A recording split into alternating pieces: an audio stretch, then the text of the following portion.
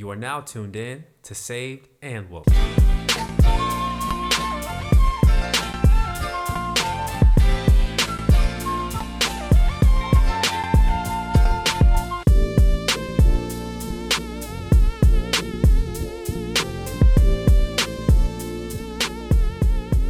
Saved and Woke. Yes, I am. What up, everybody? It's your boy MSW. That's Mr. Saved and Woke, also known as Juan Enrique Tuse, here with another episode of the Saved and Woke podcast. Today's episode is special because I'm sharing with you all the recording of a panel that I was able to host. And although I do give background on what brought about this panel, I will do so for you all's sake, my lovely listeners. So a friend of mine, Risha Mathis, who is a Christian spoken word artist and just a creative in general, she reached out to me after I shared something after I shared some of my heart regarding the murder of Ahmaud Arbery. She wanted to host a panel discussion with some other Christian creatives for us to discuss how or if and why we as Christian creatives should respond to this particular instance of injustice, but in general how we should lead and engage, basically how we should serve God and how we should serve while simultaneously serving our communities. I explained that more or less. This was a great panel. The audio picks up in the middle of introductions, but I promise you all of the good stuff is here on this episode. So without further ado, enjoy. Everyone, I am a connections pastor at Catch the Fire Church, but born and raised in Pittsburgh, Pennsylvania, lived all throughout the East Coast. And I guess I would call myself a hip hop artist, but I really just think of myself honestly as just a spoken word artist. I try to attack my music from the perspective of a poet, of an artist, and of a storyteller. So what was the last question? It was a good question. The last question was, why do you identify as a creator? There you go. So I've always, me being an only child, it was so easy to get bored, and being creative was a way to keep me from not being bored. So I've carried that from my childhood to adulthood and just always tried to beautify boredom. So, if I see like a brick wall, I instantly see graffiti. If I see a blank piece of paper, I instantly see art. If I see an instrumental or 10 seconds of talk-free music, I'm like, oh, I can write to that instantly. So the same thing for me in the gospel. I look at, me not growing up in church. I always thought Christianity was boring. I thought it was way too restricting, and I broke that belief. And now that's honestly one of my lifelong missions is to beautify the pursuit of Christ and let people know that it's not as boring as you think it is. Amen. Amen. Well, Davon, excuse me. Well, we're glad to have you with us. Thank you for sharing that. Now we're just going to keep it moving. So, Aj. What's going on, good people? Grace and peace. I am Adriana. I go by Aj. I have the opportunity to serve at Vertical Church, where I am one of the praise and worship leaders. So it's super, super exciting stuff. One of the reasons why I consider myself a creative in that sense with praise and worship, and I also write as well, but it's just an opportunity because praise and worship music always gives you an opportunity to be creative in what way. And one of the things, kind of the same thing with Day as when I was younger, just looking for a way to occupy myself, but also looking for a way to communicate in a different way.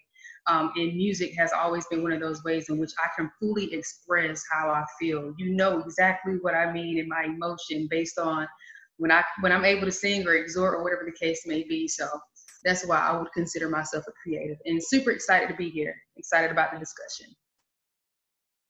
Yes, and we're excited to have you. Next, Pastor Kirby. So who you are, your craft, and if you are a creative, why you think you are.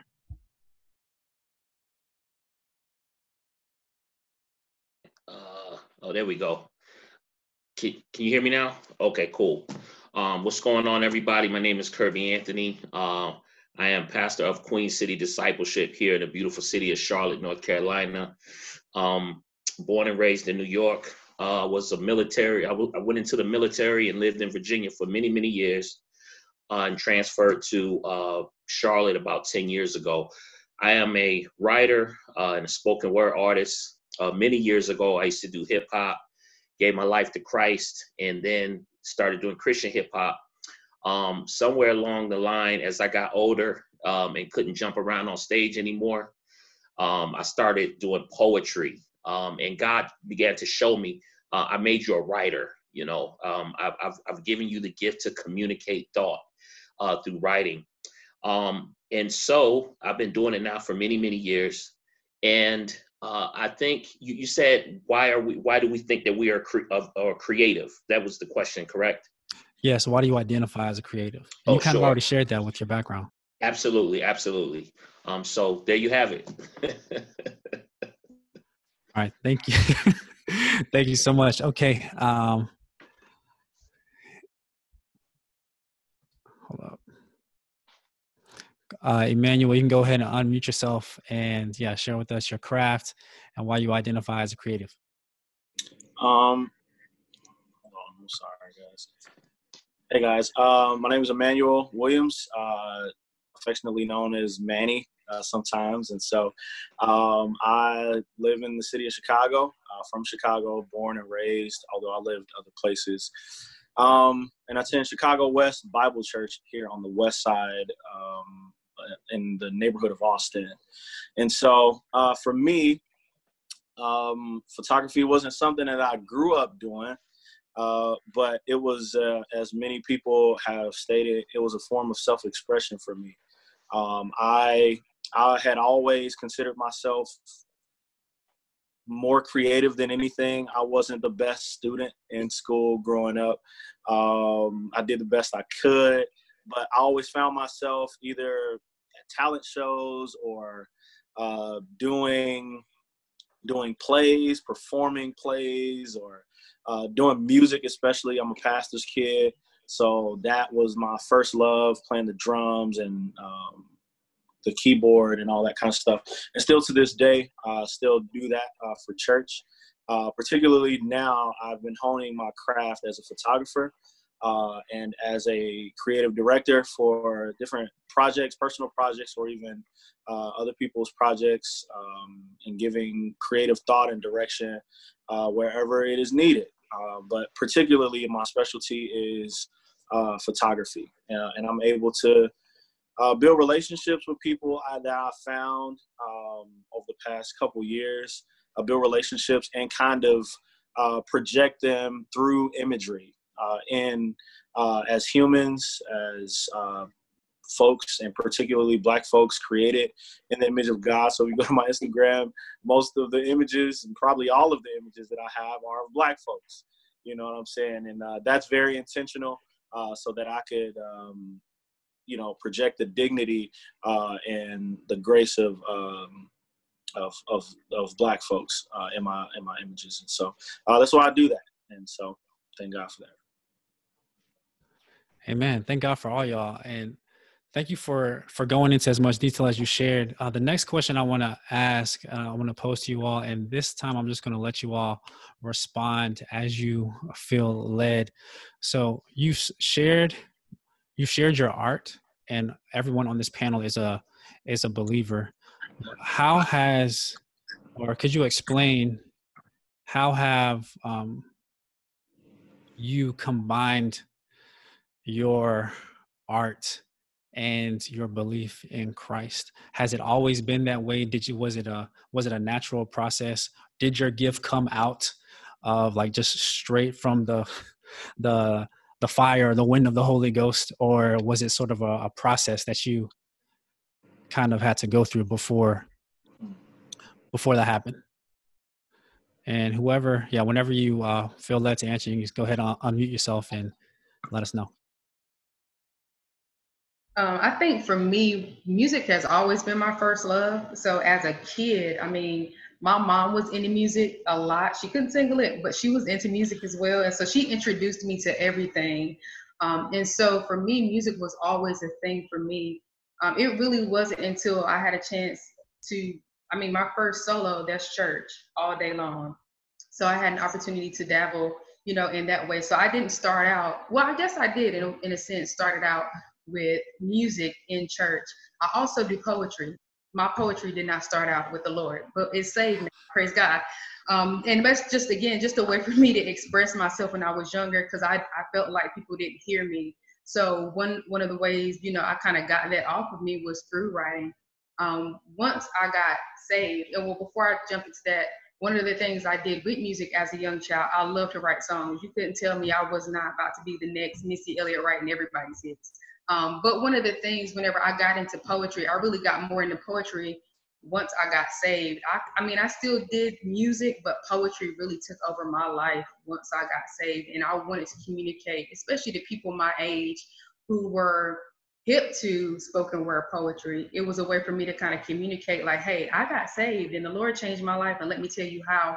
But I knew, because it's my generation, I needed to do it in a creative way. So in music, it was always church. Poetry, it wasn't. But once I got saved, the Lord did a new thing in that. And so it's pretty much how my crafts came and emerged with my faith.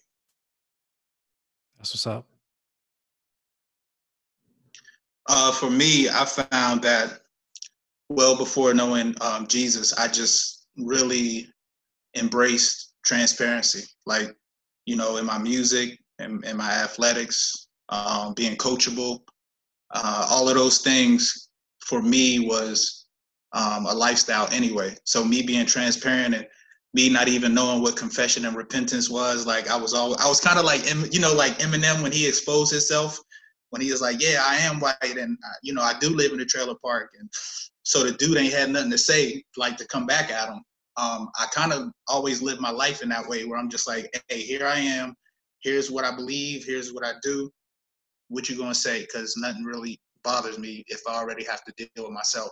So me finding Jesus, it was almost like, oh wow, like, the genesis of his ministry is confession and repentance and moving forward. So for me to be able to combine my lifestyle, my art with my faith, it was like a no-brainer to know that I'm messed up, that I'm broken, and that there's room to get better. So I lived my life like that well before I knew Christ. But once I found Christ, all the other foolishness that came with that, condemnation and shame and anger and all of that stuff, I was able to navigate a lot better. That's what's up. I know a lot of people, especially when we're talking about issues that like the ones that we're going to get into later on or really soon in this panel, there's like a dichotomy that they struggle with. Is like, well, I have my art, but my art really isn't necessarily a gospel gift. It's not really photography isn't the gift of the Spirit, or rapping isn't the gift of the Spirit, so I think I always admire when people have that level of spiritual maturity, and I do think it takes spiritual maturity to recognize that all good things come from the Father. This is definitely good, and I'm going to allow him to use me in that. So Pastor Kirby or Emmanuel, whoever wants to go next, how did you bring your artistic gift or merge it with your gospel work? I'll go. So for me, it was really just unknown interest. I'm just very curious about the world. I grew up, and it comes a little bit out of my background, I think. I grew up in Chicago, but then I left Chicago when I was adopted, and I lived around, kind of in one sense, around the world. I lived in Germany, Alabama, then moved back when I joined the military. So my world was kind of like a mixed bag of experiences. And that kind of created a lot of interest, you know, for me in a lot of ways. When I met different people that kind of sparked interest. I met a guy one time when I was in 15, and he rapped, and I was like, I can do that. You know what I mean? And so it was like, yo, if I see somebody can do something and I'm interested enough to do it, I will find out how to do that. And so, and that's kind of the way it happened. I was on Instagram, and this is when Instagram first started. And I was just looking through pictures out, you know, Instagram's pictures. And then I started seeing people with these crafted pictures, and their whole feed was like beautiful. And I was like, I want to do that. And so I just did it. It wasn't really anything particularly spiritual. But then it did develop into that in one sense, where the motivation to depict people, and particularly again Black folks, like beautifully, was something I wanted to do. I mean, I used to, and kind of as I got into it, I go to the art museums all the time. I'm like, yo, like these folks they got portraits, and these portraits have stayed over years. Why can I do that for our people, to have these kind of sort of dignified pictures and portraits that people can keep for the rest of their lives, and they tell their stories. So again, it wasn't anything particularly spiritual necessarily, but I believe that God can use it in a way to show the dignity of people. And so, so I just, from there, I perfected it. And I obviously believe that it came from the Lord to do that. And I just kind of got better at it. And so that was a confirmation for me. Like, yo, like, I'm good at this, you know, no credit to me, but I'm interested enough to get better. And that's kind of what I did, you know, and just got better. So. Amen. That kind of reminds me of, I don't remember the man's name, because it's one of those, you know, one of those lovely biblical names that you can never pronounce. But Right. when God was giving Moses the directions on how to build the tabernacle, and he said he named a specific person who he had gifted to build it and to craft it. And when you said no one ever told you nothing about it, the Bible didn't say that God told him that he was crafted to do it. He didn't say that he sent an angel, like he sent to Mary. He didn't send a messenger or nothing like that. There was no talking donkeys that said, hey, bro, why don't you come and cast this iron, you know? But it said he was gifted with it. And so I think there's I think now that I have come into, I guess, more maturity, more like study on my own, I'm seeing more parallels instead of that are more inclusive than like the rigid Christianity that I was brought up in, and I know a lot of other people were as well. All right, Pastor Kirby, let us know your response to how you combined your creativity with your kingdom work. Sure, absolutely.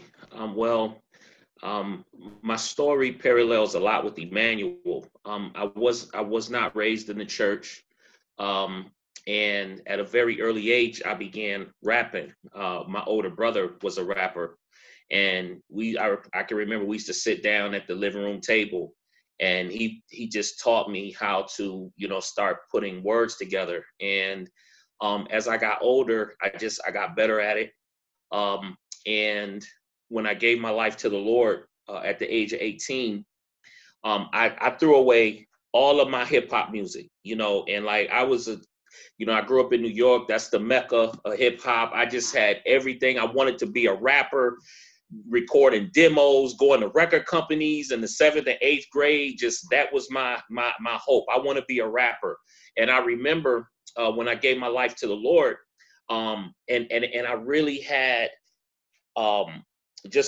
it was a beautiful time. I mean, God, Jesus, the Holy Spirit just really impacted my heart. I wanted to turn and leave and just stop everything I was doing. I was a street kid, got into a lot of trouble, got kicked out of school, the whole typical inner city kid, not knowing his father thing, father not in the household, etc. And when I gave my life to Jesus and the Holy Spirit began to really pull my heart immediately, I said, that's it. I don't want to do anything else with nothing. Just, drugs, guns, this, that, blah, blah, blah, whatever. And so I stopped all rap. I was like, that's it, And I remember what was so weird was that, I was 18 years old trying to listen to like old school gospel music, and I couldn't really get into it, but I thought, well, this is what I have to do to be saved now. That's what I was thinking. I have to wear church socks and slippery socks in the house and slacks and different things like that. So I can remember I graduated high school by the grace of God. I got back in school. I was able to graduate. And I immediately went into the military. I remember the pastor of the church said, I really think you should get out of here and go into the military. I remember going into the military, and I had met a couple of dudes from Chicago, and these cats weren't saved. And I remember we were talking about music, and I had a very, healthy understanding of hip hop and all these songs. So I told him, I said, yeah, man, I used to rap.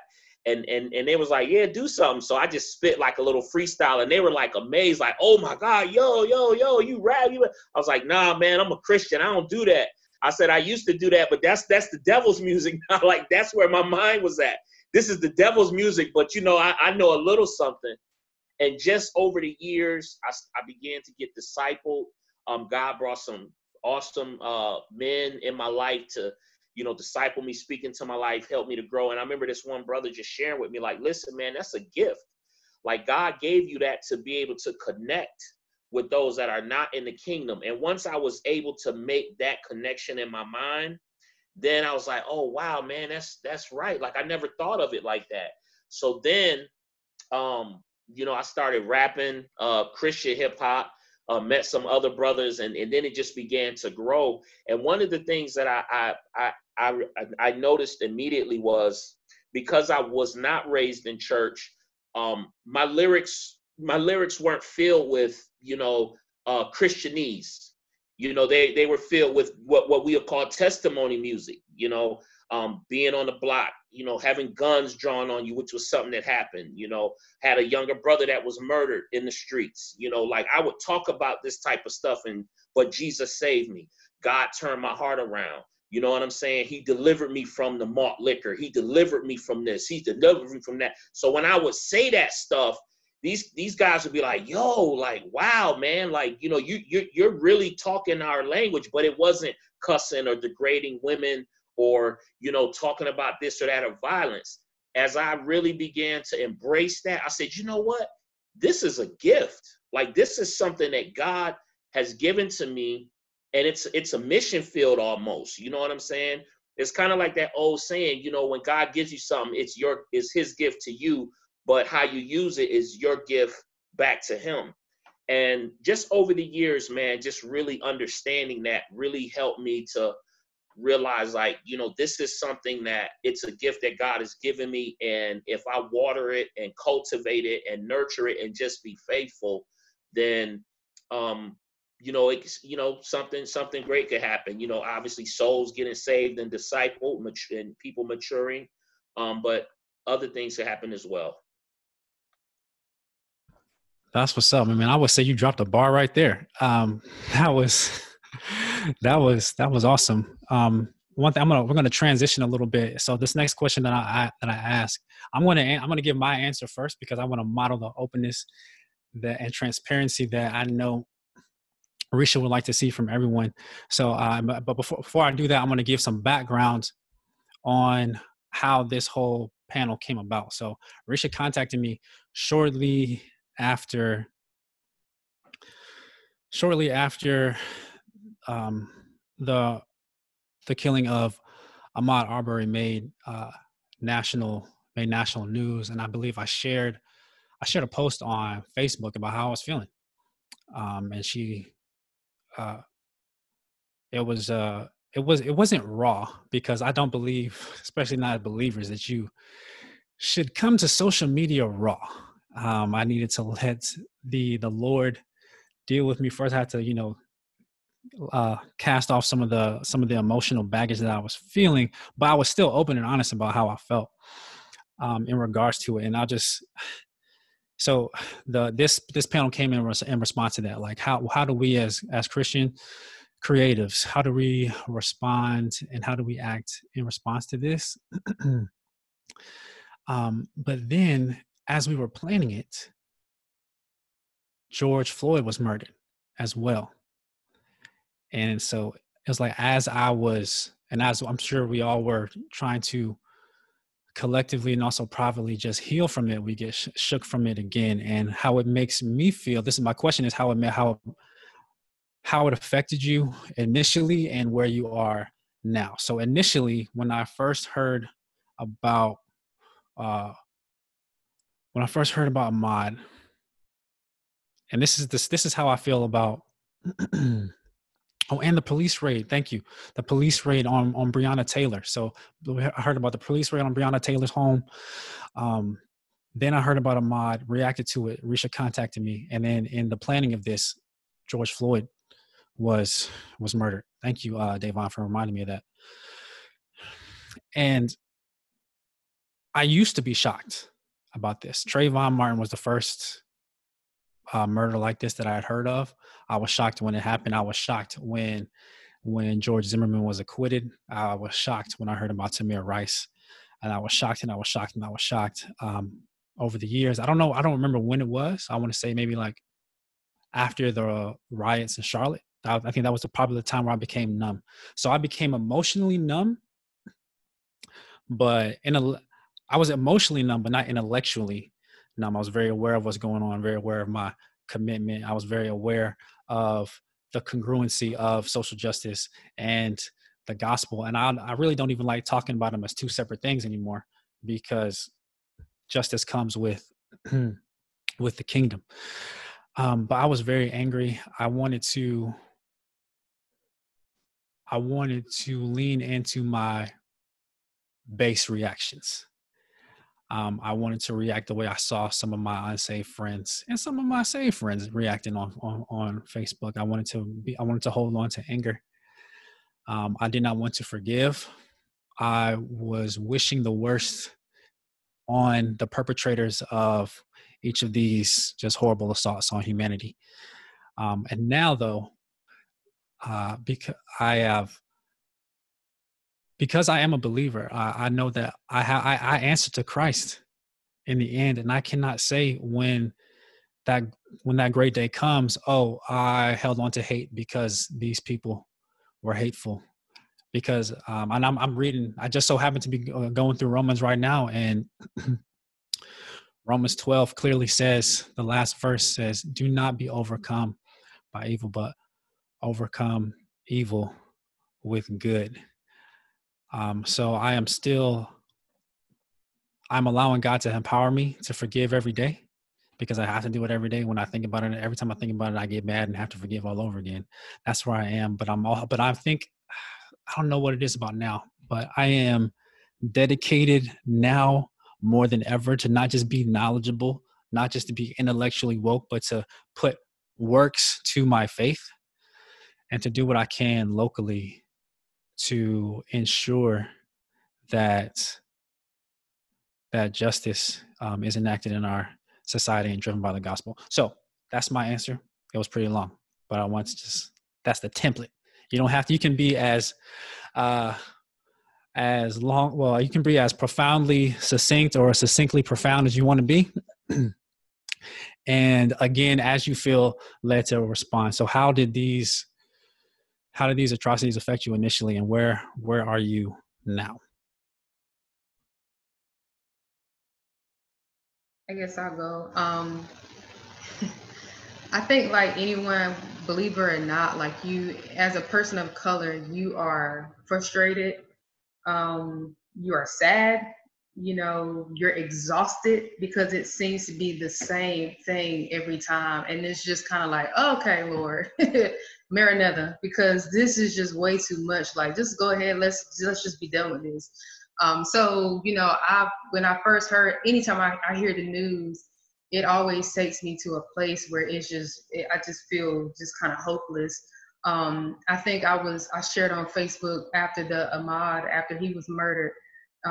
just I had a moment to reflect before going to work, and I just felt so heavy because it's like, man, I'm a Black woman and I'm the wife of a Black man. I have brothers, I have uncles, and so just to sit there and think how it's just so exhausting that whenever my husband leaves home for work, I'm like, Lord, keep him, like, don't let him fit a description. Please don't let him come across the wrong person. It's just that thing that some people will never have to, as a wife, would never have to understand. And it's just, and two, when they bring a child into this world, whether it's a girl or a boy, it's just, they will have to deal with this. And it's just, sometimes it's just sad to think that, okay, I have to bring my child into this world and try to help them understand how to navigate all of this, but also help them understand that, yeah, because of this hatred, people may treat you this way, but you were created in the image of God. And regardless of what they say, like, you are valuable, you are worthy, you have purpose. God put you here for a reason, and He loves you. So yeah, like where I am now, I'm still frustrated. I think I'm more frustrated, especially because people outside of the church, I expect them to respond the way they respond. People who are not people of color, who are white. But I think I'm super frustrated with white evangelicals and their unwillingness to admit to these atrocities or acknowledge, like, this is happening. That's extremely frustrating because as a believer, regardless of color, like, we are called to love our neighbors as ourselves. And I don't see a lot of loving from my neighbors. So that's extremely frustrating. And an interesting dynamic for me is I'm a part of a multi-ethnic church. So, I have people that will rock with me anytime. Like if I say we marching, they with me, white, Hispanic, whatever. And so my thing where I am now is just trying to make sure I keep my heart in the right place. Not allowing my frustration or any type of bitterness to allow me to take that frustration out on the people I know would rock with me. They would be out there with me in the streets fighting. If I ever came to them, the people who love me as their sister, regardless of me being a Black woman, that they can acknowledge I'm a Black woman and love me as I am and all of who I am as a Black woman. So yeah, like the initial response is just like everyone, frustrated, sad, disappointed, all of that. But where I am right now is just, again, making sure I keep my heart in the right place because it's not everyone. I hate when people make sweeping generalizations of African Americans and as, with women. So I try not to do that same thing. I try to make sure I don't try to ascribe this to every person that doesn't look like me. So yeah, that's where I am right now. Thank you for keeping it real, Aj. Yeah, my story is kind of like Aj too. Excuse me, Kirby. And the second I hear it, this is beyond my life experience. I just remember being a lover of history and just going through the history books, right? And seeing people lynched and seeing like they making picnics out of this, right? And just growing up seeing like, okay, I'm kind of invaluable and I'm not valuable enough. And I don't see the kings and the queens and the inventors. I'm not seeing these pictures. I'm seeing this narrative early on in my childhood and my development. So you grow up and things still don't change. So the trauma that I've already experienced, the thing that I had to get over to see my worth and to see my value, but you're constantly seeing the same thing. So the night of, I couldn't even watch it after seeing countless videos and numerous pictures and this picture in my head. I couldn't even watch it. I haven't watched it since. I haven't watched the Aubrey killing because I can't. And not being able to go to sleep. And I don't rock like that. Like I don't post, I'm kind of like you, Juan. I don't post my feelings on social media. I'm kind of old fashioned. I like to talk to people. I like to deal with people. And I just couldn't take it no more, man. And, there's times now where I'm just like, I'm in a gambit of emotions and that's trauma. It's a gambit of emotions constantly. I'm angry. I'm frustrated. I'm feeling like I want to do something, but then I'm kind of like Aj, where I know people that love me and I know people that don't look like me that share with me and that got my back and that constantly tell me how much they love me. And I'm appreciative of that. But that's all part of the process too of this gambit of like, man, I'm angry and I'm frustrated, but you know, like you said in Romans 12, I have to keep my heart right. I have to, because I have more light than I have darkness. But I cannot forget and remove myself from the trauma. It doesn't happen to me, but it still hurts and it still bothers me. And I'm just appreciative of the people that I do have, because if not for that, you know, who knows where those emotions would take you.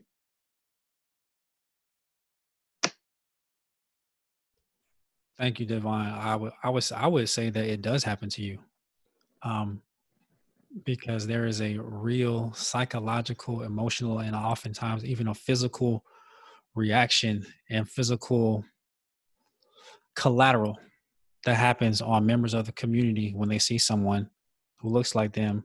Like if you know someone was targeted and attacked for belonging to the same group that you're a part of, and you know that you are subject to that knowledge, that is a trauma that is that we all suffer ourselves.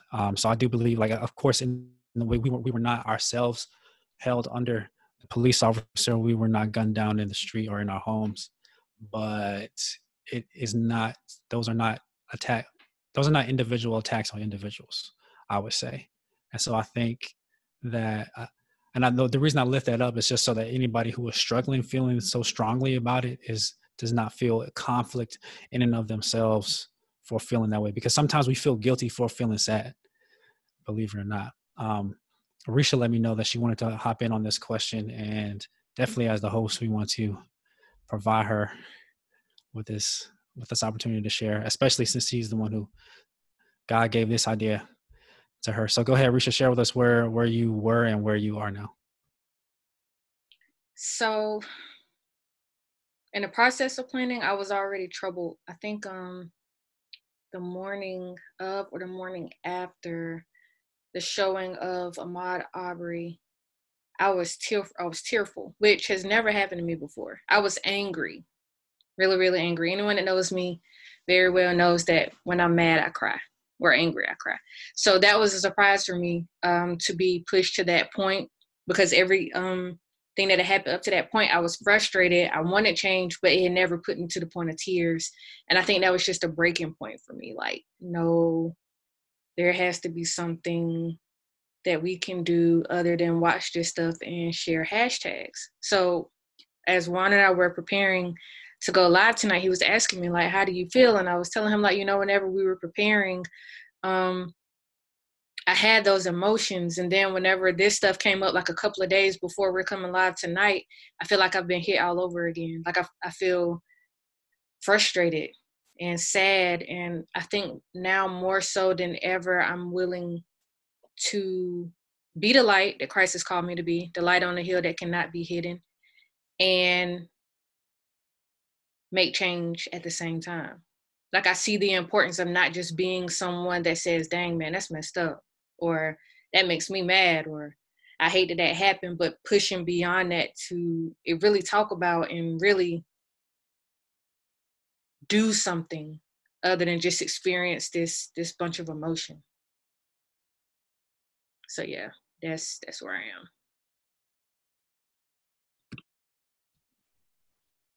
Thank you, Risha. Pastor Kirby, go ahead. Yes, man, I am just echoing what everybody else has said. It's an emotional roller coaster.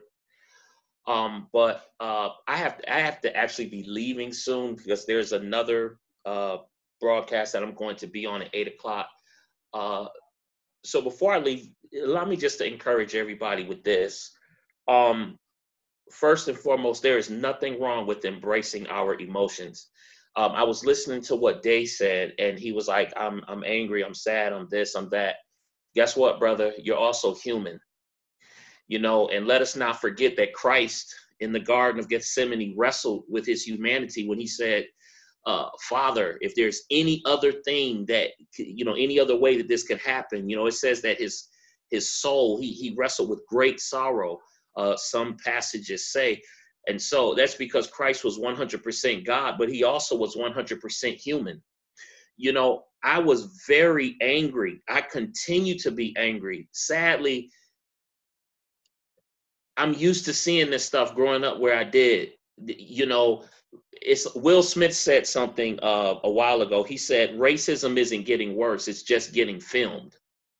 And unfortunately, you know, we you know, a lot of us, we come from places where, sadly, the reality is a lot of police officers are crooked, or they abuse their power, or there's this disregard towards people of color in the communities that they patrol.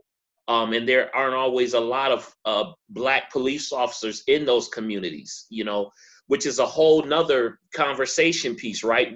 Maybe if we had more Black police officers, you know, and I'm not saying if we did, this wouldn't happen.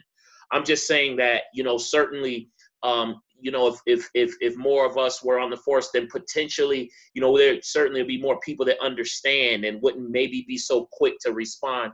But it's okay, I think, to be angry, man. You know, Jesus went through a temple whooping people, you know, because the people were unjustly selling goods at a rate, or at a rate that they weren't worth. They were getting over on people. And Jesus went through there beating them, saying, you know, y'all, you know, the passage, you have made my Father's house a den of thieves. It's a house of prayer. And so I think it's okay to know where we are, to look at our the check engine lights of our soul, and we have to take care of that. A great Christian apologist just died last week, Ravi Zacharias. And I remember a saying that he shared years ago. It was so powerful. He said, the most important meeting or battle that you will have every day is the battle to meet with God. And he said, if you don't conquer that battle, then every other battle will rage out of control, which is to say that if we don't spend that time with God and get before the Father and just wrestle with him and deal with the tension and cry out to him. And look, man, some days I am so mad, you know, because of this stuff. And then other days I'm good, you know, and I think it's okay to be like that, because it's not going to go away. You know, it's because because ultimately it's a sin issue and it's a heart issue, right? And so we'll always have to deal with it. And so there's this reality that it's a struggle. As a Black man in this country, oh my goodness, dog, it's crazy. I have a son that's 25 and I have a son that's 19. And sometimes I just weep in prayer, man. Just like my sister said, you know, you're just hoping and praying that they don't get that cop that's angry or sees them as a threat, or maybe that's not trained properly, you know, or whatever the case is. And so I think that there's a spiritual aspect where we're praying, we're in God's presence, where, you know, we're doing the things that we have to do to renew our minds, you know, and not to walk in fear, not to allow that negativity to set up shop. And guess what? That's just a everyday, you know, taking care of yourself. But then there's also that very practical side to it. Like, man, sometimes just put some jazz on and eat a bowl of pudding and just kind of chill out and relax. Take care of your soul so that you can deal with it. Because, you know, sadly, and I'm not trying to share any doom and gloom, I really don't think it's ever going to, I mean, you know, certainly Black people are a lot better off than they were hundreds of years ago, or even just 50 years ago, or whatever. You know what I'm saying? But sadly, because the power in this country is predominantly held by a certain group, and people don't like to give up power, there's just a lot of ground to cover. And unfortunately, I think we'll see much more of this, or, whatever. And so, listen, man, I have to actually run, guys. I thank you for allowing me to real be quick, on. Pastor Curb, I want to let you know you've been getting a lot of amens in the chat, and if you could just give this one final answer. This is going to be the final question that I asked all the panelists, but how do you stay encouraged? You already gave us some insight into that, and like specifically, what are some scriptures or some passages or some of your key self-care strategies that you put in place to just keep going and to keep the faith and keep fighting? Absolutely, man. Two passages, one from the old, one from the new. Proverbs 3:5-6 says, "Trust in the Lord with all your heart and lean not on your own understanding. In all your ways acknowledge him, and he'll direct your paths." And some translation says he will make your path straight.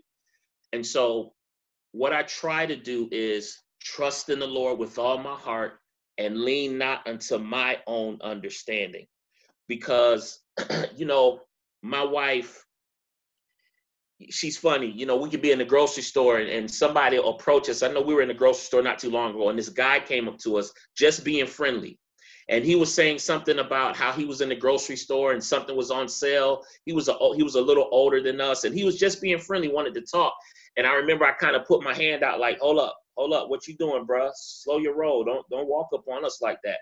And I remember we were laughing about it later. My wife had said, "Why you always so amped? And why you always so triggered?" And I said, I'm not always amped, and I am not always triggered. But one is I take my responsibility to watch and care for you very, very seriously. And so I'm going to look out for you. But she, just out of that conversation, I was reminded that, you know what, Kirby, sometimes, man, you need to kind of get your mind renewed. You know what I'm saying? Be transformed by the renewing of your mind, Romans 12.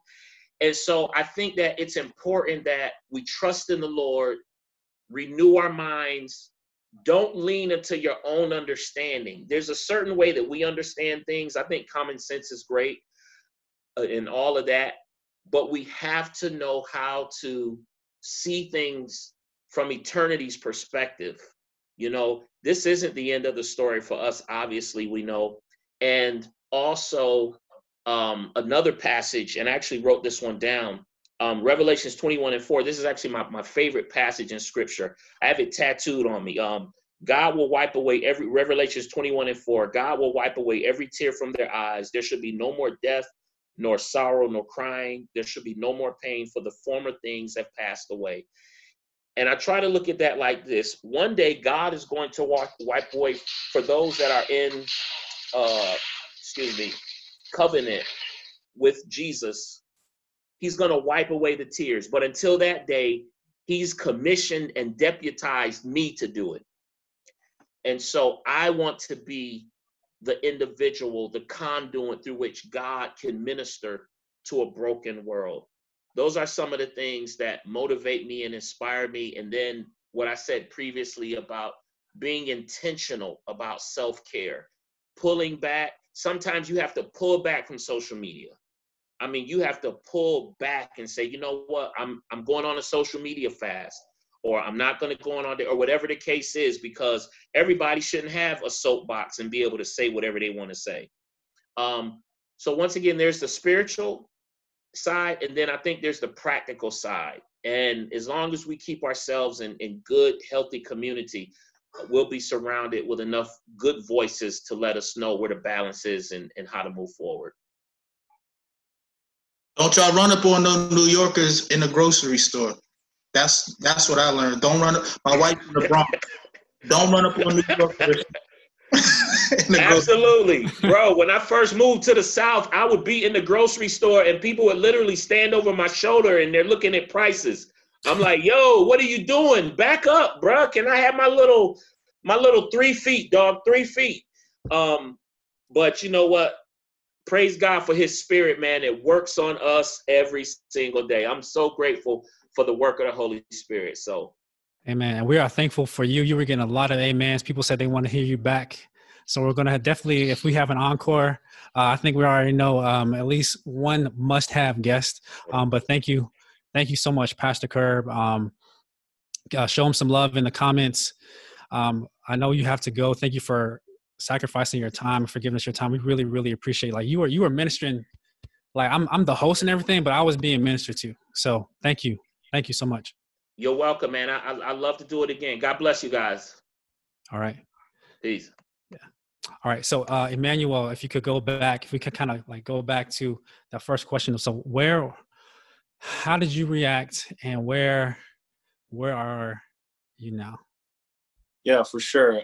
Thank you for asking that question, because it's important for me how I did react in the past, recent past, when all these other shootings and things occurred. I reacted not the best. My rhetoric and what I would say was kind of not attached, immediately linked to the Christian worldview in one sense, because I was just kind of coming into into consciousness or into wokeness, or and so as kind of the Lord matured me, and just really, poured into me from all kinds of sources and resources and people who are way more mature and skilled at these things. I was able to learn and soak in so much.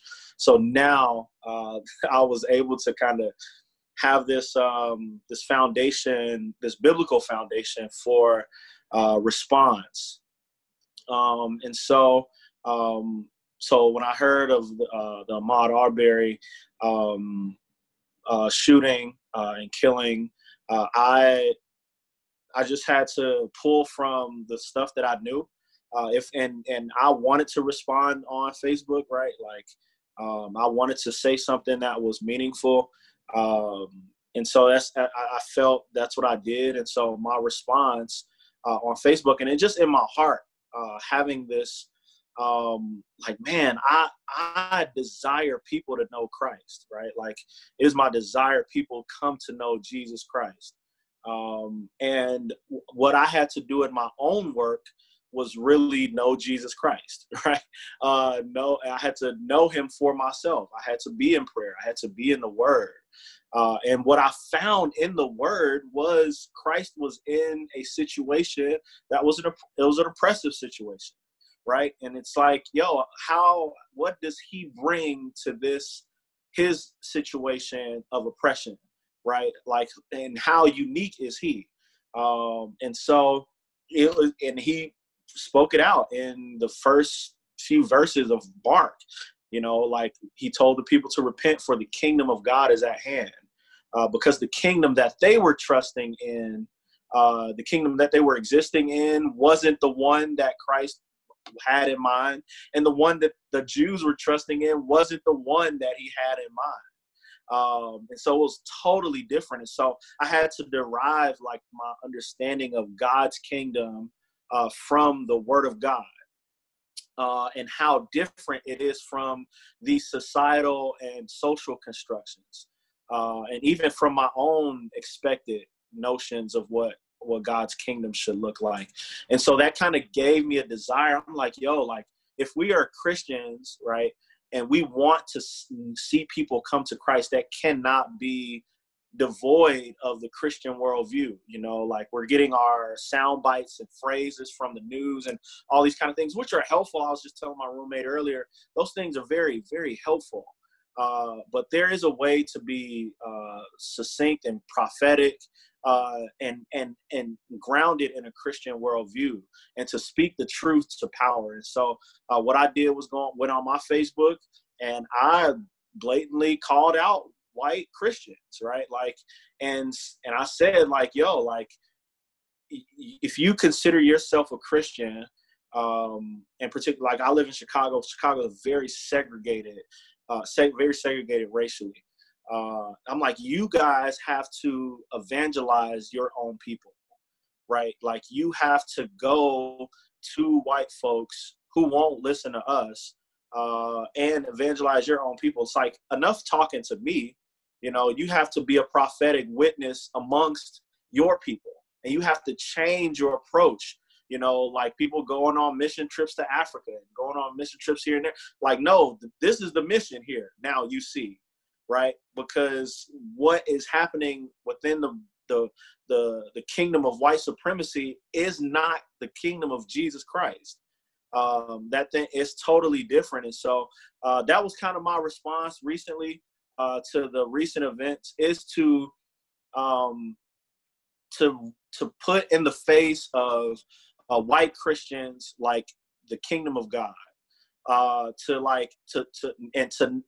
really make a distinction from what they think is the kingdom of God. Right. Like I go to church and I go, you know, I'm a rich white person and I just kind of give my stuff to the church's programs. It's like, nah, it's like no more of that. Like we ain't playing church no more. We can't play church anymore. We can't just do things as usual because people's lives are on the line. And the dominance and the power and the killing, it comes from the majority culture, which is a white culture. And so we have to change our approach to the preaching of the gospel and really wake up to realize that rich white folks are dead in sin too. Just because a person is rich and white, that doesn't mean they're saved. And I think we kind of have this kind of embedded notion that just white is right and it's always good. And I had to admit, I'm like, yo, how many nonprofit organizations do we have in the white neighborhoods of Lincoln Park? That's a north side neighborhood in Chicago, which is majority white. And how many nonprofit organizations do we have on the west side of Chicago? There are a lot, right? More than I could count. And so it seems that we kind of have this embedded notion that the Black culture needs to be evangelized and to be preached the gospel, for the gospel to be preached to them because it's all bad there. But no, the whole world lies in the power of the wicked one, from the top to the bottom. And so again, like my response is like in my heart, again, like as I process this whole thing, is that white Christians who come to recognize their station in life, like the allegiances that they have to classism, the allegiances that they have to elitism, the allegiance that they have to separatism, and all these allegiances, which they think is perhaps they would think is the kingdom of God, is actually not the kingdom of God, and not the kingdom of our Lord and Christ. And so, yeah, that's kind of how I have been processing it, so that I can speak effectively to where the problem is with the best of my ability. So, again, that's a kind of more high answer, but my feeling, it was grief. It's always grief. It's always heartache, you know. And I did have a moment of like, man, the Black predicament seems very impossible. It's like, where are where are the minds of these officers? Who's preaching the gospel to them? What churches do these men go to? Right? Like who's raising them? Like who is talking to them? And how many deep conversations are they having? How many hard conversations are they having? Or is it just life as usual and business as usual? Again, because people are trapped in the power of Satan, and they need the gospel and the good news to break in on their preconceived notions of life and come to Christ. So that's kind of where I am. Exactly. Applause. So I guess earlier it seemed as though Emmanuel was having some like technical difficulties coming on, but I'm so glad that he worked them out, because man, you dropped about 3-4 words right there. That was powerful. And I think one thing that you mentioned, you touched on a lot.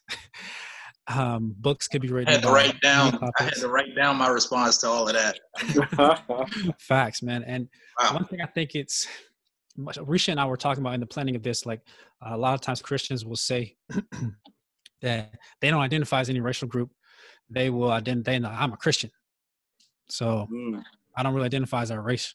And I think that's good, because at the core of who I am, I'm a believer.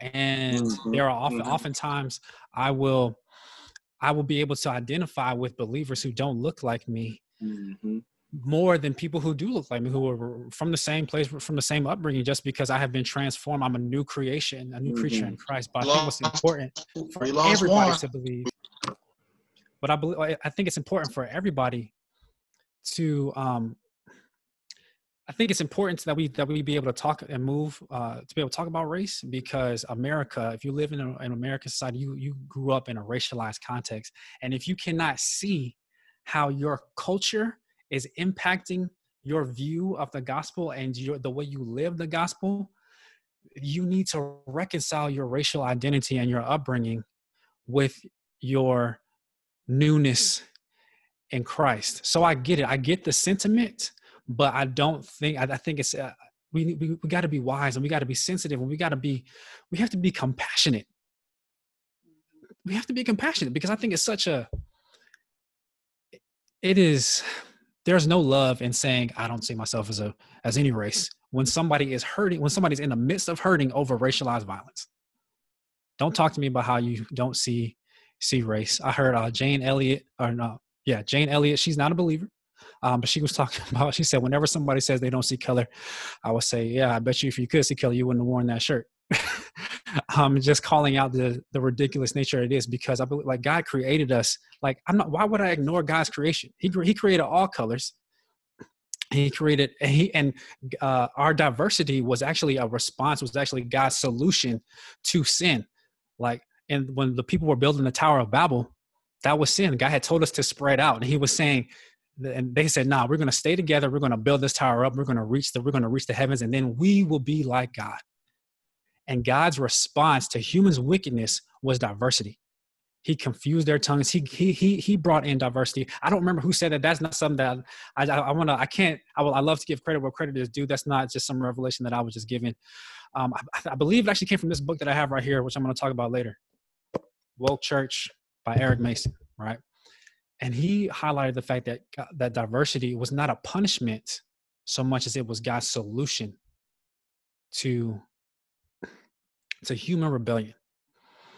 And I think that when we come, I had to, just as I believe that white people need to come to grips with how their whiteness, the evil of their whiteness, and how it contorts their view of the gospel. There's aspects of all cultures that everyone has to come to grips with. There's aspects of Black, 'cause I'm Black and Puerto Rican. There's aspects of my Blackness and my Latinidad that do not jive with the gospel, and I have to shed those aspects, but I don't shed my whole entire racial and ethnic identity. And just like, we're supposed to obey the law so far as it doesn't conflict with the gospel. I was like, yo, be Black, be who you are, be your ethnicity, so far as it doesn't conflict with the gospel. And when you can't see where it conflicts with the gospel, I think that's the problem that we all have with our white evangelicals, or with our non-white evangelicals who subscribe to white supremacist ideology. We're coming up on time now. So the last question, before I ask this question, I want to make sure our guests, if you're on Facebook right now, please ask questions, because after I ask our panelists these questions, we're going to check to see if you all have questions. So go ahead and send them now. Risha and my wife are going to be making sure that I ask, like I said, the juicy ones. All right. So final question is, how do we as Christians in general, and as Christian creatives, create change?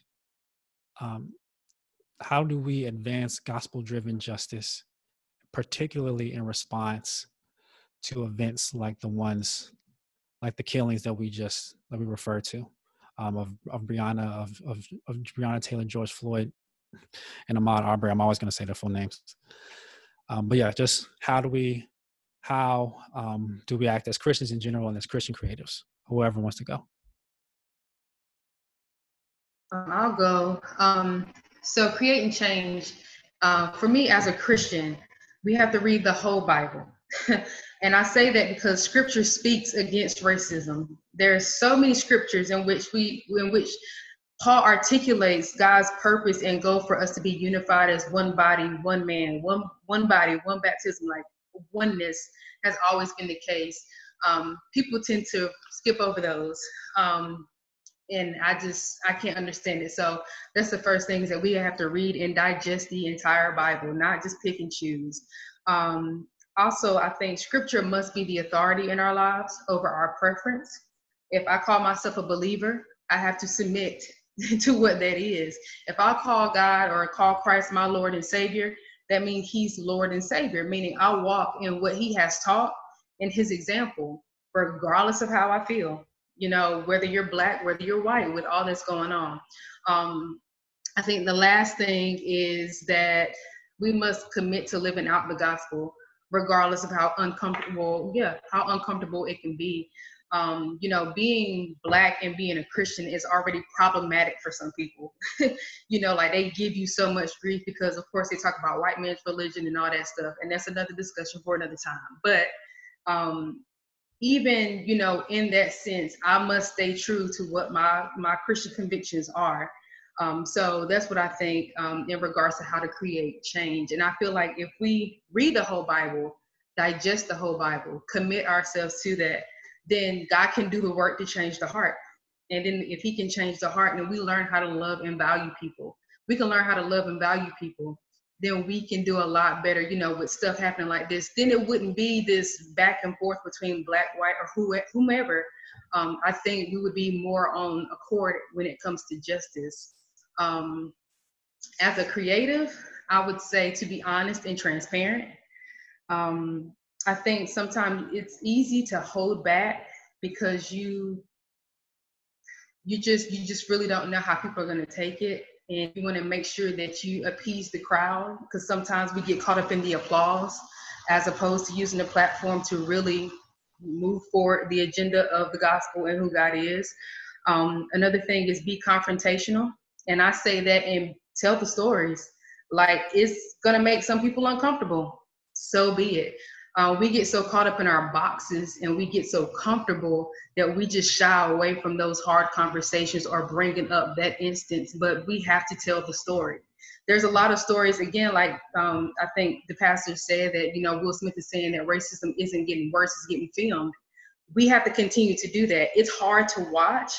We have to continue to tell those stories. Someone's got to keep sharing that, because people need to know that it needs to be in their face. And with that, the third thing I would say is don't be afraid to make people uncomfortable. That's just what it is. As a believer, following in the ways of what Christ is, you know, has explained through scripture is not always comfortable, again, because it doesn't match my preference. And there's, you know, it's difficult to do, but that's what I've dedicated my life to. And as a creative, we have the same responsibility. We have a responsibility to speak to life and to bring awareness. And that's going to make people uncomfortable. That's okay. That should be the case. If we're making people uncomfortable, now we can ask, well, why are you uncomfortable? Now we can create conversation. So, yeah, that's what I got. Man, I think what I was thinking well before Ash spoke was like pretty much spot on of what I was thinking and my response to your question, Juan. So thank you for setting me up, Ash. Appreciate it.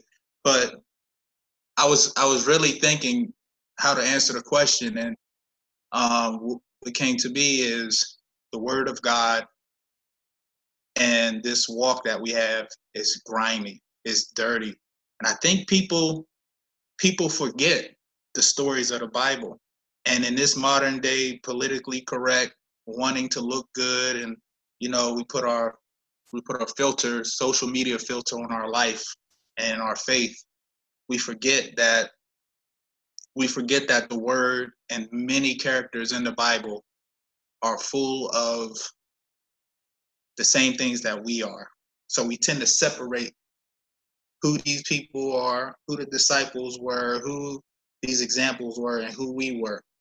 We have to embrace that this walk is hard, this walk is dirty, and we have to be willing, like you said, Aj, is willing to put ourselves in those positions and fight. So instantly I thought of, we have to have faith, we have to have love, and we have to be ready to fight. And that's in all things. We see in scripture what happens when people run and what happens when people fight. We see Jesus with the tax collector. We see Jesus with the sinner. We see Jesus with the woman at the well. We see Jonah run from his mission, his ministry, his inability to tell the town about themselves. So we see all of these examples throughout scripture of what happens when we run, what happens when we fight. We see David, right? We see constant examples of challenging in love. And I think we because we want to look good, we want to feel good, and we want to be PC, we run away from who we come to grips as who we are. And we lose this gene. And me not knowing Christ late, and which is why what I kind of told my story in the beginning, it has to continue to be in our DNA to not hate, but to dislike the hypocrite, right? I don't like the hypocrite in myself first, but then I don't like the hypocrite that says they love Christ and can attest to this, right? I can't like the hypocrite, but I have to be willing to sit at the table too. I don't know if you're going to ask the question, Juan, but I try to live my life around Romans 14 when he talks about, not being a stumbling block, right?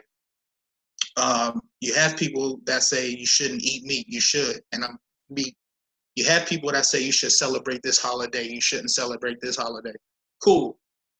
You may not eat what I eat. You may not believe what I believe. You may think that, we're making a big deal out of something that's standard protocol, but sit at the table with me. Sit at the table with me in love and say, why are you eating that, whether I don't eat that? Why do you celebrate that? Why are you angry over this? And that all comes with love and the desire to sit in an uncomfortable place and let Christ be the center and the answer of it all. Thank you, Davon. Go ahead, Emmanuel. So how do you think we should engage? Yeah, I agree with everything everybody. I'm not saying anything new. And what Brother Kirby said, Pastor Kirby was saying about, man, not neglecting to be with God, what Sister R said, like consuming the word, consuming the whole Bible, right? And having a desire for the word of God, because it's inevitable. Like when you read and consume the word of God in a real authentic way, you will run into these issues of and you won't help but to see what's going on in the world.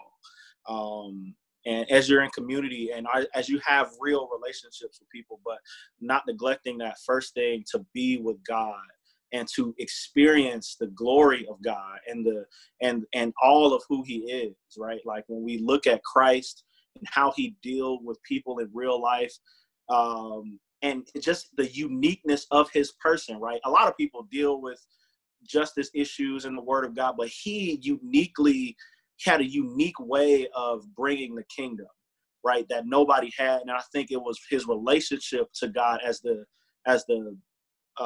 only begotten Son of God, right? But then he was always with God. He was always in prayer, so that he was able and had power and full of the Spirit to go out and face. I don't know how he would have done it, to go out and face these monsters of men that was coming against him every day, like without that meeting with God and knowing his identity as a son.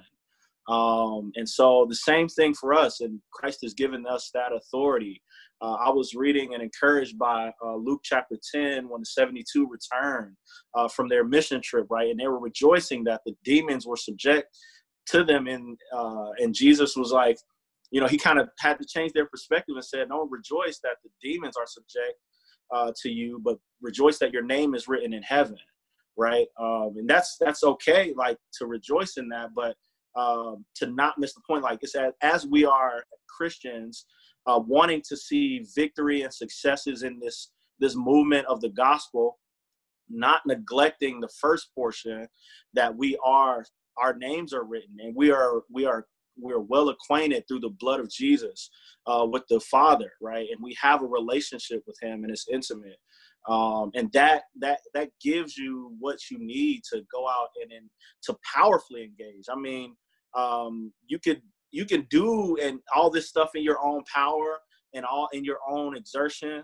But if you don't have the power of God, and you don't know what God's goal is in the end and how he is ultimately working things out, you'll run yourself out, and you'll exhaust yourself. And so I think many of you mentioned that was to be with God. But also as a creative, for me, somebody mentioned it already, was that authenticity. Like letting God use our imagination to do all the good that we can. One of my favorite theologians, he's a new person I've just followed on Twitter. He says anything is possible after the resurrection, right? And so it's like, what good can we not do with the gifts that God has given us, right? Like, do all the good you can, at all times that you can, for the glory of God. Like you can do. I mean, man, and I'm praying that we're able to always use our sanctified imagination to use the gifts for the good, to allow people to see beauty through the art that we create, to allow people to hear beauty from the songs that we sing and from the songs that we rap and write. Right, we can do some amazing things, and Christ promised that would be the case. That we would be able to do even more than he did in his life and ministry. And so, man, I'm of the belief as a creative that we can dream big, and we can dream far for the good of other people. We've seen that already through history, through our history as Black folks. How people dreamed in the best possible ways to come up with the best good and beauty to help us imagine the best good. So that's how I think as a creative we can progress. So. Amen, bro. We don't have any questions just yet. Thank you, Davon and Emmanuel, for going ahead and sharing the scriptures that you use to stay strong, to stay encouraged, particularly with these issues. Aj, could you share as well, like what scriptures or even what talks or mentors do you stand on just to keep going? Yeah, so for me, I think there's like three key. I mean, again, it's everywhere in scripture in which we hear about unity. We read about God bringing us together as one, and there. Colossians 3:11 is one of the things that I just recently was reading through. And it basically is Paul talking to the saints, talking about putting on the new self. And what I found interesting with that particular verse is that part of putting on the new self was to part ways with the discriminatory and prejudiced attitudes they once held. These sinful tendencies were not to be carried into their Christian faith, because he points out there is no Greek, no Jew. There isn't circumcised, uncircumcised, slave or free. He's essentially saying there is no distinction. There is nothing as far as what we use as labels. That's not a thing, in the body of Christ. James 2:1-7, with James speaking against the sin of partiality or favoritism or discrimination. Ephesians 2:11-22, in my Bible, in ESV, it's entitled One in Christ. When you look at verses 14-16, the goal is the Lord bringing us again together as one man, one body. He wanted us to be unified. And again, one of the things that my pastor really kind of emphasizes from the pulpit or the platform in our multi-ethnic church is that, our racial unity is a convincing display of the gospel. When people can see people from all different nationalities and ethnicities, racial groups, whatever, when they can see us blended together, accepting each other in our differences and walking out, the gospel, I mean, that testifies louder than anything. So for me, those are the scriptures that I kind of keep in mind to kind of help me stay grounded, to remember even when I am upset and I'm frustrated. Those are the things I lean into to say, yeah, I understand they feel that way, and I'm frustrated and I'm angry at what they're saying, but I have a responsibility to walk in oneness, to walk in peace as much as it has to do with me. And so I'm reminded of that, like even when I feel the ways about myself because of what's being said, there is no distinction in the body of Christ. There's one body. And so that's, those are the scriptures I lean into. And there's several more, but I lean into those. Tony Evans, Oneness Embrace, is another book that I have read that is, man, if y'all haven't read that book, It's good literature right there. And of course, woke church, as you mentioned with Dr. E. Mays. Yeah, those are the books and the scriptures that I kind of lean into to kind of give me perspective and kind of keep me grounded. Thank you so much, Aj. And we actually we got 2 questions from a brother tuning in, Danny Vish. Thank you so much for asking the question. So he asked 2 questions because for the sake of time, I'm going to go ahead and answer one, his first question with this quote that I was going to share anyway. He says, how do I best listen and ask the best questions to sit and listen and be there for others? And I'm going to share because Pastor Kirby, he brought up the late Ravi Zacharias, who is just he was a phenomenal apologist. I believe that's the term. One of his quotes struck me. He said, "People weren't." I think this is just how you should approach, how we all should approach conversations with people who either don't agree, who are hurting, who are mad, who are angry, particularly when we're talking about issues around the gospel and justice. He said, "People weren't logical problems waiting to be solved. They were people who needed the person of Christ. Those who knew him well will remember him first for his kindness and gentleness and generosity of spirit. The love and kindness he had come to know in and through Jesus Christ was the same love he wanted to share with all he met." And I actually believe that was a quote about Ravi. But know that approach, this is not, we're not entering debates. This is not a person, the person in the conversation is not someone for you to beat in a contest of wits. It's someone who is a soul hungry for Christ, whether they know it or not. And so if we start with that understanding, I believe that will put you off on the right path. And if we could just get one person to respond to this before we close with prayer. His next question was, how do I ask the right questions when it's possible some around me may be suffering from hatred or discrimination? For instance, maybe someone that works for me or works with me, to be able to relate, listen, love, and fight for my friends and friends to be. That's a good question. I'll read it one more time. So how do I ask the right question? How do I ask right questions when it's possible some around me may be suffering from hatred or discrimination? I think what you said, Juan, was, that was riveting. That in moments like this, what we need and what people who are hurting or frustrated or angry need is the person of Christ. They need love. They need compassion.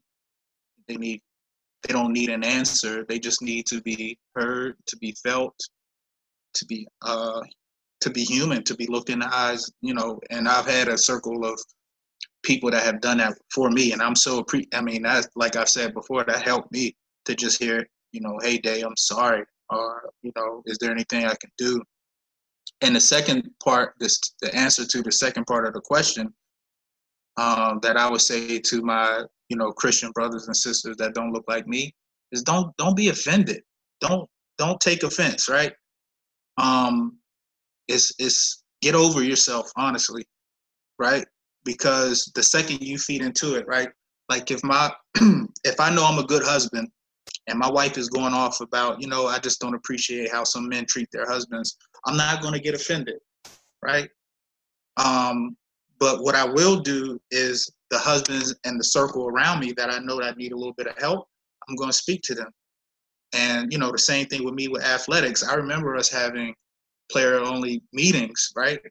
Coach come in, he mad, he go off on all of us. Y'all some sorry, y'all sorry, we lost. You didn't pass the ball, da-da-da-da. But there was 1 or 2 people that they were doing what they were supposed to do. They put up 30, they had 10 assists, rebounds, but they didn't go to coach and say, man, that's not me. You go with your team, you talk to your team and say, let's do better. So that would be my answer, is show the passion and the person of Christ to those people immediately, and not be offended when somebody tells you about something as a whole. Like me, I'm not going to go out and blame every policeman for what goes on. But the policemen that I do have respect and love for, my hopes would be that they would transmit my feelings and my conversation to people that he has immediate influence over. Amen. That was real good. Another thing I would just say, the last thing I'm going to add before we close in prayer is that I believe that a lot of times we try to fix things so much because one thing about American culture that just goes against the Bible, we have to realize that we can't fix everything. And in the book, we have a great example of how to be there for somebody in the book of Job. When Job's friends saw him and they saw his family killed, his possessions destroyed, and he was just there desolate. His wife had even deserted him. They didn't do anything. They saw it and they lamented with him. They literally sat with him for a week, not saying anything. So we have to do what the Father does when we cry, when God joins us. He is there with us. And so we can become the Word made flesh in those moments and just join people in their hurt. Join people in their hurt with them. With that said, we're coming up on time. Thank you all so much. Thank you all of our guests for joining in, for listening. Thank you to our panelists. Thank you to Risha for organizing this. Yes, applause to Risha, and thanks again to the sponsors, Saved and Woke podcast, and the audience of One Podcast. Now I'm gonna turn it over to and thank you to everybody on Facebook for joining in. Like you added, just knowing that you were there, saying amen, pumping us up, knowing that it's good to know that our hearts and everything that's coming from, that we're pouring out, is not falling on deaf ears. So now I'm just going to turn it over to Risha to close us out with prayer. I want to echo Juan and tell everyone thank you. Thank you to the panelists. Thank you to the sponsors. Thank you for the viewers.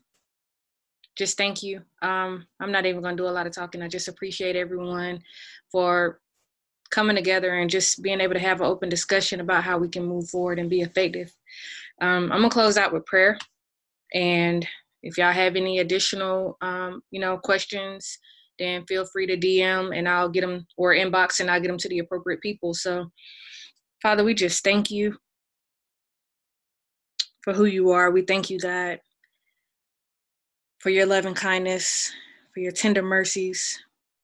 We thank you, God, because you know our feelings, you identify with our feelings, and they matter to you, because what's important to us is important to you. So I just ask, God, that you will bless every panelist for their participation, the moderator, the sponsors, in Jesus' name. Thank you for every viewer. God, I ask that you would just comfort, that you'll give revelation and insight, that you'll give wisdom as we navigate these systems, as we navigate these emotions, as we seek to please you. Above all else, that we'll do so, and that we'll remember, Father, that your will is what comes first. And as we seek to use the gifts that you've given us, God, that we will do so in excellence, and we will do so in ways that please you. And as people may go back and watch this, God, I just pray that you'll give them revelation and insight, and that souls will be saved, that hearts will be changed by your word that has gone forth tonight, in Jesus' name. Amen. Amen. So, yeah, that's it. Thank y'all. I love y'all. Grace and peace. Until next time, we out.